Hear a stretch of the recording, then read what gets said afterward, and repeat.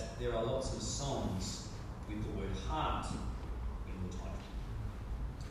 Celine Dion's Heart, like the song, went on and on.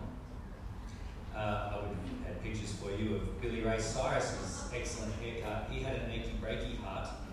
Elton John sang Don't Go Breaking My Heart. Neil Young, he looked for a... Oh, come on, people, Neil Young. Keep me searching for a heart of gold. And many crooners have been so unfortunate as to leave their hearts in San Francisco. The Bible talks a lot about the heart, and this morning we are going to hear a warning from God. Do not harden your hearts to God.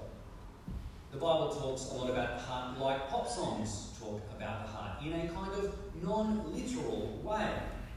Were you to actually leave your heart in San Francisco, it wouldn't mean that, the song doesn't mean that you would actually die because you no longer have an organ pumping blood around your body. It means you left your affections in San Francisco. The Bible talks about the heart a lot like the way we talk about the brain or the mind. When the Bible appeals to our hearts, it's referring to our character or our intellect or our wills or our emotions. The warning that we hear this morning about the hardening of our hearts really is a warning to each of these parts of ourselves. Our character can be trained out of godliness, just as it can be trained towards godliness. Our intellects can be instructed away from the truth about God, just as it can be instructed into the truth about God. Our wills can be tempted to actions that displease God, just as they can be trained to do things that please Him. Our emotions can become focused on things other than God, just as they can become focused on God. So please open up to Psalm 95. We normally make you lazy by putting it on the screen, so you can find a Bible or find a device in your pocket, but I'm sure we'll be able to display for you some version of Psalm 95, the first two verses of which say, Come, let us sing for joy to the Lord. Let us shout aloud to the rock of our salvation. Let us come before Him with thanksgiving and extol Him with music and song. Many of the Psalms in the book of Psalms find their origins in Israel's corporate worship. Perhaps verses 1 and 2 may have been on the lips and hearts of people as the festivals began in the Temple of Jerusalem. Now, I have for almost all of the time I've been a Christian been involved in congregations that were quite small, relatively small, and I think there's something nice about that. There is a familiarity of being part of a smaller congregation. But last week, my family and I attended the Church Missionary Society, the CMS, summer school. And we were walking up the hill. If you've ever done the walk at Katoomba from the car park of the Katoomba Christian Convention, with each passing year, the hill seems to get steeper. And but it is exciting to be walking up that hill. A whole group of people gathered together with a common shared love for God, a common purpose. Very often you see people you haven't seen in a while walking up the hill. And it's a little bit what I imagine it might have been like in Jerusalem for people coming to worship God at the times of the set festivals. And as Israel used to gather to worship, we see here two reasons for their joyful and triumphant approach to God. Verses 3 to 6. Firstly, God alone is God. Verse 3, For the Lord is the great God, the great King above all gods. In His hand are the depths of the earth, and the mountain peaks belong to Him. The sea is His, for He made it, and His hands formed the dry land. Now you may wonder, why is it that God is described in this way as the great God above all gods, the great King above all gods? Is not God the only God? Why is He set above all these other gods? Well, it's likely that the psalmist describes Him in this way in order to set Him apart from the local gods worshipped by the nations around Israel. These gods, unlike Israel's God, were inseparable from the created order. There were sun gods and water gods and spirits of the various elements bound up with the creation. But Israel's God was both before creation and was separate to creation, unlike the gods of the Israel. Today, I think we as Christians need to speak of God clearly as the only God. But not only that, but to speak of Jesus as the only way to the only true God. Some time ago, I read a very interesting book called The Experience of God, in which the author says that almost all religions, or at least sections of all religions, have a sense of there being one God. Even religions we might think of as quite polytheistic or having many gods, Sikhism, Hinduism. He makes the argument that all of these religions have a sense of there being a big G, capital G God behind the small g gods that are worshipped by the various religions. And today we need to, I think, affirm, yes, perhaps the religions of the world are seeking after that one true capital G God, but true knowledge, a true encounter of that God is found only through Jesus Christ.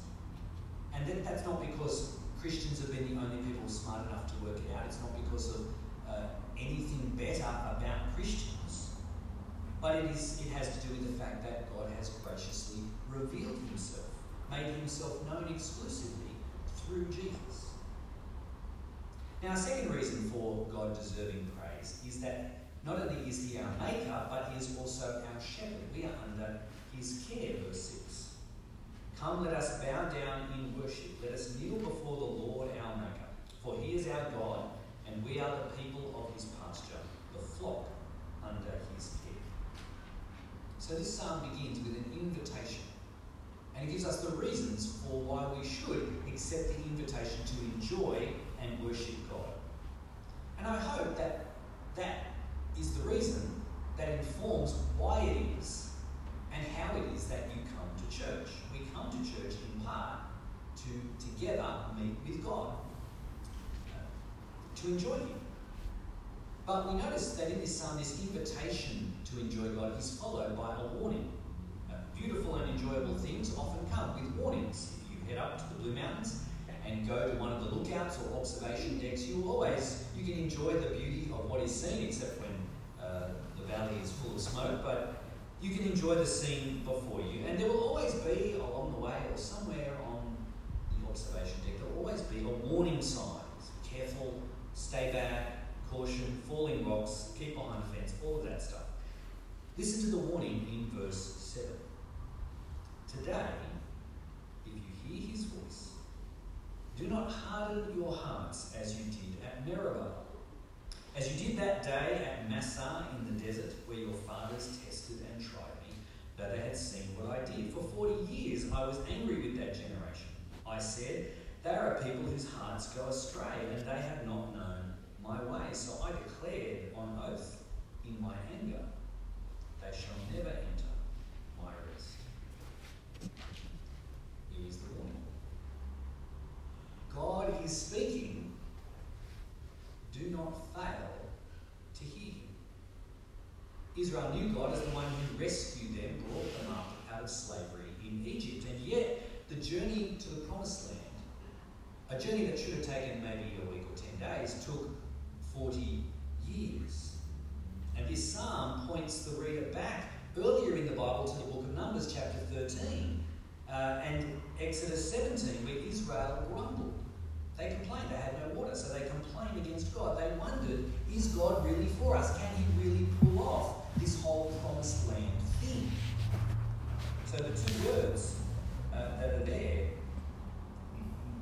Meribah, arguing, Massah, means testing. Now, I have done over the years a fair bit of driving, long distances on holidays, with children in the backseat. So I've known a little bit of arguing, a little bit of testing, a little bit of Meribah, a little bit of Massah. But I was never tempted to extend the journey by 40 years as a form of punishment. Now, in the New Testament, the writer to the Hebrews picks up Psalm 95, and he makes of this passage a warning for his readers and also for us. After quoting the section of the warning from Psalm 95, he applies it to them with this application. Hebrews chapter 3, beginning at verse 12. See to it, brothers, that none of you has a sinful, unbelieving heart that turns away from the living God. But encourage one another daily, as long as it is called today, so that none of you may be hardened by sin's deceitfulness. We've come to share in Christ if we hold firmly till the end the confidence we had at first. As has just been said, today, if you hear his voice, do not harden your hearts as you did in the rebellion. Sin is deceptive. Sin comes to us in the guise or in the form of a temptation. It may come before our eyes, it may come before our minds as an idea, it may be an emotion, it may snake its way into a relationship. But the temptation to sin always has this aspect. It comes to us as an offer, as an opportunity to disobey God. It may be blatant and obvious, or it may be subtle. And the deceptiveness of sin is found in this, that the sin that comes before us, we can often see it and consider it as something that is good, or justifiable, or reasonable. It appears to us as something we really should do. I really needed to tell that lie. It got me out of a whole messy, difficult situation. I really needed to pass on that story about that other person. It was in the public interest. I responded angrily to that person because they needed to learn a lesson. Temptation will come, and to our minds it will appear desirable at times, or reasonable. But it isn't. It's a bit like a beautiful looking apple pie. Picture it, golden crust, that kind of nice golden sugar sprinkled on top, baked just right. It looks perfect.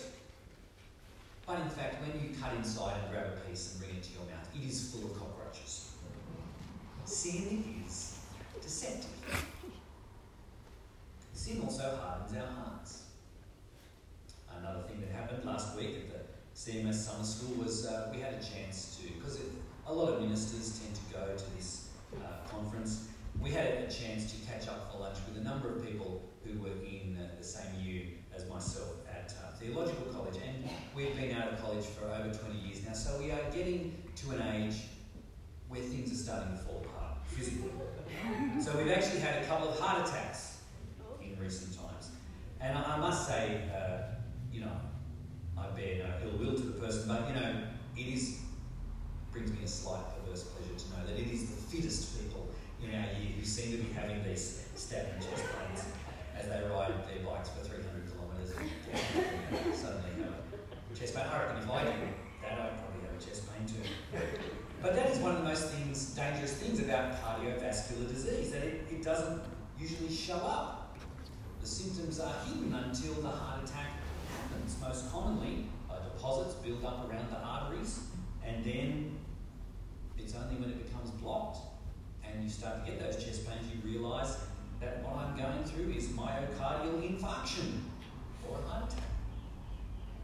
And that's why your GP generally will keep taking your blood and taking samples and finding out your cholesterol and telling you not to eat your favourite foods. And sin, similarly, can be at work quietly and subtly, bit by bit. Our hearts are choked and we can be drawn away from God. Our character can be altered, be warped by repeatedly giving in to sin. Our intellect can be instructed away from God and from the truth about Him. Our wills can be swayed into actions that maybe a few years ago we would never have even considered. But bit by bit, we've perhaps compromised our behaviour and we find ourselves doing something we would never have imagined. Our emotions can become focused on money or prestige or people if we constantly allow those things to be the object of our affections. And this hardening of the heart is both preceded by and enabled by blocking our ears to God's voice. Because if we do have in mind, if we plan to do evil, we're going to block our ears to any voice that will try and dissuade us from that course of action. But if we're Christians, we must be people who hear God's voice. And the Bible itself is very clear on how it is that we hear God's voice, how we hear God speak to us. Hebrews 3 and 4 is quoting from Psalm 95, from earlier in the Bible, and saying, today, if you hear his voice. It's the scriptures, quoting the scriptures to say, this is how you hear the voice of God. This is how we hear God's Holy Spirit speak to us, for he is the one who has inspired the scriptures, so that we might know God and his voice, know his will for our lives. Therefore, we must be people who read the Bible widely. I wonder what plan you have for reading the Bible this year. Is it trying to read the Bible every year or every 2 years, or at least reading large bits of it? We have no shortage of Bibles, as people in some parts of the world have. We have no shortage. We can read a Bible in pretty much any language. We can listen to it. We can watch it. There is no shortage of ways that we can hear God's voice in the Bible. What is your plan? How are you going to do that? And as well as reading widely, we should read deeply. That is, read little bits and reflect on them. Meditate on them. Even learn them by heart. Because the warning we've heard this morning is serious. Do not let your hearts become hard towards God. Do not remove the sound of his voice from your life.